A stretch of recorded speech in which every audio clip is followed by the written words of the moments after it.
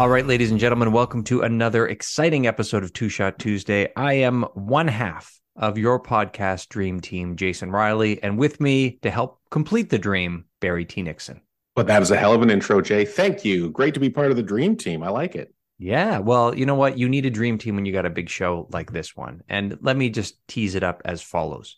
Uh-huh. You know how they say, and this was a theme that I kind of threw out to you. You jumped on it, got excited about it, and now, boom, 24 hours later, it is going to be live on the show. That's all it took. This is how I would describe it. You know how they say you can't judge a book by its cover? Yes, I've heard that. Yeah. Well, can you judge a movie by its poster? This is the burning question that we're finally going to get to the bottom of today. Yeah, well, we're going to start ourselves off with a shot. But before we do, listeners, get ready because we have got each of us our top 3 movies. Great posters, not so great movies. We'll see where you land on this one. Shall we hit it up for shot number 1? All right, shot number 1. It's an old favorite. Whiskey is back, Jay, after a slight detour the last number of weeks. It's Glendalough. What have you got? Barry, I am also having a Glendalough. This is the first time I've had my own bottle in the mini mansion, right? I've only ever had it with you. So this is the first time St. Kevin's actually, taking up shop right here in my own home. Perfect. Cheers. Cheers. It really is a whiskey that ticks all of the boxes. Yeah, it's a fabulous whiskey. How did you discover it? Was it a trial and error thing? Yeah, exactly. Yeah. I you know me, that I like Irish and American whiskeys. That's sort of the criteria. And, I don't want to go too crazy, but the price point was sort of, it's a moderate price point. So that's good. And lo and behold. Yeah, it's you get great value because it's price plus that wonderful taste and the experience. And so, I said trial and error. I misspoke. It was trial, but there was no error. It was zero error. And, the bottle is also kind of sexy. So that also draws me in. Advertising, it works. Let's talk about movie posters. So we've each picked 3 movie posters that we thought the movies did not hold up. And why don't we just go back and forth and we'll talk about our memories of them if we know them. So why don't you start? Oh, I will. I'm going to begin with 1999's Star Wars Episode 1, The Phantom Menace. Now, this is the teaser poster. You may remember it, featuring Jake Lloyd as, a little kid, dressed sort of like as Luke. He's walking in front of his house, and there's a shadow cast on the side of his home. Yes. And it appears as Darth Vader. And I thought, oh my God, this is crazy. This is so exciting. And then, of course, we went to the movie and not so great. Yeah, so good. But that poster was awesome. So good. That was the best way to bring back that trilogy. That was such an ominous poster with little Anakin and that Darth Vader shadow. It was amazing. That's a great first one. What have you got? I've got, I don't know the year it came out. I'm going to say like 1988 or something. I went with Jewel of the Nile. Classic Michael Douglas, Kathleen Turner, Danny DeVito. I love that movie, Jay. You didn't like the movie? Disappointing. Wow. I loved Romancing the Stone. We all loved Romancing the Stone. That was the first one. Jewel of the Nile was... Yep, I got it twisted. You're absolutely right. The sequel was half-assed. Half-assed. But the poster, I was looking at it today, it was painted up like an Indiana Jones poster, one of those classic serials. They're all on a rope. Danny DeVito, Michael Douglas, and Kathleen Turner swinging into a temple. There's a plane coming at them. There's a whole army of Arabs coming at them. It looked like it was going to be a kick-ass sequel. And it was, riding the momentum of that first one. Everybody wanted to see them together. And unfortunately, it really didn't live up to the hype. Yep, you're absolutely right. And like I said, I got confused. The first one, Romancing the Stone, though. Classic. Great poster and a good movie. Yes. That's for another show. Yeah, exactly. That's the you can judge a movie by its poster episode. That's coming your way soon. We should really be doing it next week. Okay. Yeah. Howard the Duck, Jay. Ooh. I think this came out mid-'80s. The poster, kind of cool. Just an egg with the duck bill busted through. And I don't know, I think he may even have a cigar. But anyway, it kind of looked like, what is this? This might be kind of interesting. And then, of course, you see the movie and it's, didn't do what I think George Lucas wanted it to do. Yeah. And did you know that Howard the Duck is a Marvel Comics property? I only learned this later in life. I with the new Marvel, because he's been in some of the new Marvel or one of the new Marvel Universe movies. The Marvel Cinematic Universe. He showed up in an end credit scene of, I want to say, one of the Avengers movies, maybe. He was in the collector's home. Oh, but he was like, he didn't say anything. He was just No, part of the collection. just a duck. Yeah, he was just a duck sitting there. He's been in one of them, but so this was, and it was a 70s, duck. He was more like, it was satirical. It was a very satirical comic. And so it did not translate to the screen very well. Our friend, DJ Teenage Werewolf, has it on VHS cassette, believe it or not. Wow. Does he bust that out and rewind it often? No, I don't think he has a VCR anymore, but I think it's just more like a talking point. It is, yeah. For my second one, I picked Masters of the Universe. Oh, boy. Specifically, the VHS advertised copy. So when it was coming out on video, because the one at the theater was not so great. It was He-Man in silhouette with like with all this light behind him, and then you could see Courtney Cox sitting across from her boyfriend. So the movie theatrical one sort of implied that there was a 90s vibe going on and they would be in present day Earth, right, which is where they sadly ended up.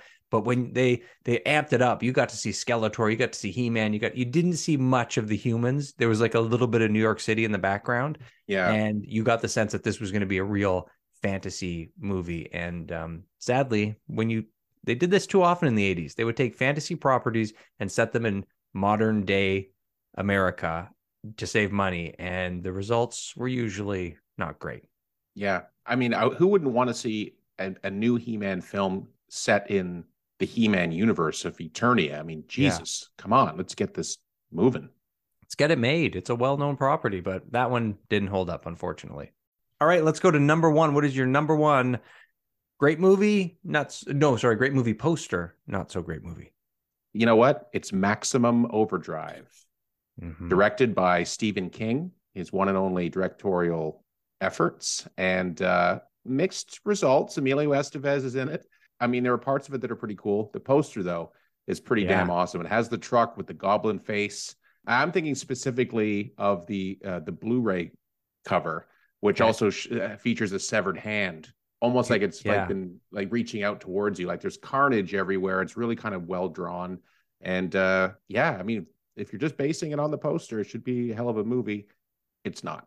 I still bought it on Blu-ray though, because I'm a completist for these Stephen King films. So have you watched it on Blu-ray? I made it almost all the way through, Jay. I have to, if I'm going to do it again, I'm going to do your style and like whack it up into like 4 parts. And then I should be able to do it. Like, 25 minutes. Max. That's it. That Maximum Overdrive. Maximum 25 minutes. That's how you remember that. Yeah, I don't even remember it very well. I did see it, and you saying Emilio Estevez, I'm remembering more of it now, but I have a hard time putting it together. And I know he wrote the original story. Did he write the screenplay? That's a good question. I think it might have been a short story that got lengthened out. But I'm not entirely sure. Yeah, Stephen King short stories usually translate into pretty good films because they're so meaty as stories that you need that space to draw them out. Like that was Shawshank Redemption, that was Apt Pupil, that was The Body, which became Stand By Me. Like, I guess in other people's hands, they can turn them into good things. In his own hands, maybe not, Stephen. Yeah, I guess not. And maybe that's why he's never directed again. I mean, that's a whole other beast, and that's tough to do. But anyway, good poster. Okay. And for my final one, you'll remember this movie. Great poster. I was looking at it today. Jaws 3D. Ooh. Okay. That was the amusement park, and you've underwater amusement park, right? They had those tunnels. Yes. Tunnels. Yeah. And so you've got in the background of the poster is Jaws coming up. That's the same Jaws as, that first poster when he's coming up. And then you see the fin, and you see these two. The shot is from the back of a boat, and you're seeing these two water skiers. Yeah. And then there's a girl in the water, and he's pulling her along. She's just sort of skating around the water. It looks very exciting. It's not the best drawn poster in the world, but it's pretty exciting. And as a kid, I was pretty excited about it. And then, of course, you watch it, and it was like all those 3D movies that were happening at that time, varying quality. Did you see it in 3D at the theater? No, 3? I saw it on TV when it was just Jaws 3. Right. Because they couldn't do the 3D transfer, I guess, onto a TV. Yeah, they did the same thing with Amityville 3D. Yeah. You're right. There was a spate of those movies in the 80s where they just added 3D to things. Yeah. Friday the 13th, part 3. 3D. Yeah, exactly. And the movie 3D was different because at home on TV, when they'd have 3D movies, which was rare, you had to go get the blue and red glasses. But theater was different technology. It was the sunglasses. That's right. Yeah. So it didn't translate well. No, and those red and blue. I mean, we wore those when we saw Friday the 13th Part 3 in 3D at the Royal all those years ago, and it really it just muddies the entire palette of the movie. Like it almost, I don't know why they did that. I guess that's all they could do at the time. Those were red and blue? I didn't remember. Yeah, they were red and blue. They were, okay. Yeah, they were old school, man. For the when we saw Friday the 13th Part 3 in 3D. I don't know how I was able to convince you to do it, but you did it, and we sat through it. There was one scene where Jason like fires he had like a, what was it, like some kind of dart gun? It was a crossbow. Like a crossbow. Yeah. And the 3D of that, the arrow coming like at the audience and then jamming into the eyeball of the, one of the unfortunate counselors was, that was pretty cool. Yeah. And there was a couple overhead shots of popcorn popping. They were just trying to show off whatever they could do. All right. Well, that was fun. That was our three. Fun. Yeah. Viewers or listeners, I would suggest maybe don't check out those movies, but do check out those movie posters. Now we're going to transition to other things right after shot number 2. Perfect. All right, Barry, for shot number 2, I am once again singing from the hymn book of the Blessed Saint Kevin. Same here. Cheers. Cheers. So now we're going to the second part of the show is really, it's Barry's basket of goods. And that's what is that what it is? You. Yeah, because you've collected some experiences and things over the course of the week that you need to share with me and our listeners. What's in the basket of goods tonight? This afternoon, I tried the chicken Big Mac for the first time. So listeners, if you haven't tried it, and I'm sure you've seen the ads for it, it's everywhere. It's basically a Big Mac with chicken, and it's okay. That's my review. Yeah. It's just okay. It still tastes like a Big Mac, but it's because it's a breaded chicken patty. It's a little heavier than your standard Mac because obviously they're not breading the beef.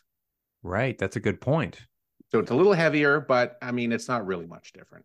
Do I, expect to see it on the menu for months to come? No. It's just sort of a novelty. That's really all it is. I feel like if it was really great, it would have been on the menu years ago, right? Like this is something that they finally got around to. All right, let's just do it. Yeah. And I do find, like, I don't believe their advertising where the advertising is, I don't know if you've seen it, but it's like, well, you must have seen it. It's been on TV a million times. It's always somebody like they're building a Big Mac out of chicken McNuggets. And the whole thing is you for years, you've been creating your own and now we're going to create it. I don't think anybody in the history of McDonald's ever bought a Big Mac and a side of chicken nuggets, took the meat out of the Big Mac and gave it to someone and then put their McNuggets in. Like, I just think that's not true advertising. Nobody has been doing it. They may have asked for it, but nobody's doing it. Nobody's throwing away the meat. You're right. Yeah. Like, and make it out of chicken nuggets. Like they're not doing that. I just don't believe. I call bullshit on the advertising. That's all. Yeah. If anything, they were jamming the nuggets in the Mac with the existing beef. Let's be real. Yeah. Okay. So because people who think of this are probably high on drugs. Probably. Yeah, exactly. That's probably where it started, right? You're right. They're probably high on drugs. Thank you, stoners, for coming up with this. Nice. And I'll just say that I don't like the Big Mac special sauce, so I've never gone in for the Big Mac. So the chicken Big Mac is not going to entice me because it still has that special sauce that I don't want. And cheese, right? It has cheese. It's got cheese. It's got two things you don't want, Jay. I don't want any of that. I've always wanted the 3 buns, though. I've never been able to experience the 3 buns because that's the only one that has 3 buns, which I think would be kind of cool. You could probably order a naked Mac. I think that's how you order it. Just say, give me a Mac naked. I guess I could do that. I can. It's got to be done. All right. The other thing I wanted to just touch on quickly is I saw Dungeons and Dragons: Honor Among Thieves with Rob Peets, the movie guy, last Friday. It was pretty damn fun. And we also saw it in ScreenX. I've talked to you about ScreenX before. That's where the image is on the right and left side of the theater, in addition to being up front. Rob noticed some technical things that weren't seamless, but he's got an eye for that. I didn't notice it. I thought it was a lot of fun. Very funny, great action, good characters. Nice. Well, he is the movie guy, so he is paid to make sure that he notices these types of things. These were technical things. Yeah, that's what I mean. It's part of the contract. He's got to watch with an intense eye that you don't have to burden yourself with, which is great. And so we appreciate Rob for that. Thanks, Rob. Yeah, it's nice to be free. And so it was more than, what would have been funny is if the ScreenX was just that same wheat from the Ghostbusters. It was always wheat. So it was always wheat. Screen wheat. They haven't proved it though, Jay. And I mentioned this to you. It's clearer on the right and left side. So they've done some kind of enhancement to the whole experience because it did feel fresher than when I saw Ghostbusters Afterlife. And that's not like that was 10 years ago. That was only a year or two years ago, maybe. Right. Good movie. Check it out. Even if you don't know the world of Dungeons and Dragons or the characters or any of that stuff, you don't need to. Because I didn't know anything about it, but I clearly enjoyed the ride. And Hugh Grant in particular is a standout as this really greasy villain. And he plays it to a T, and he's just amazing to watch. And Chris Pine, I mean, this guy can do a lot of things, including comedy. And Rob picked up on something, and I think this is bang on. It was almost like he was channeling his inner Jason Bateman. You know, some of that, like Bateman's classic sarcasm, some of the way he delivers lines. So Chris Pine was kind of doing a Bateman in certain moments of the movie, but he did it well. Okay. And I thought it was like, great. You pulled it off. Because usually the only person who could pull that off is the inventor himself. But he's pretty singular talent at doing that kind of delivery.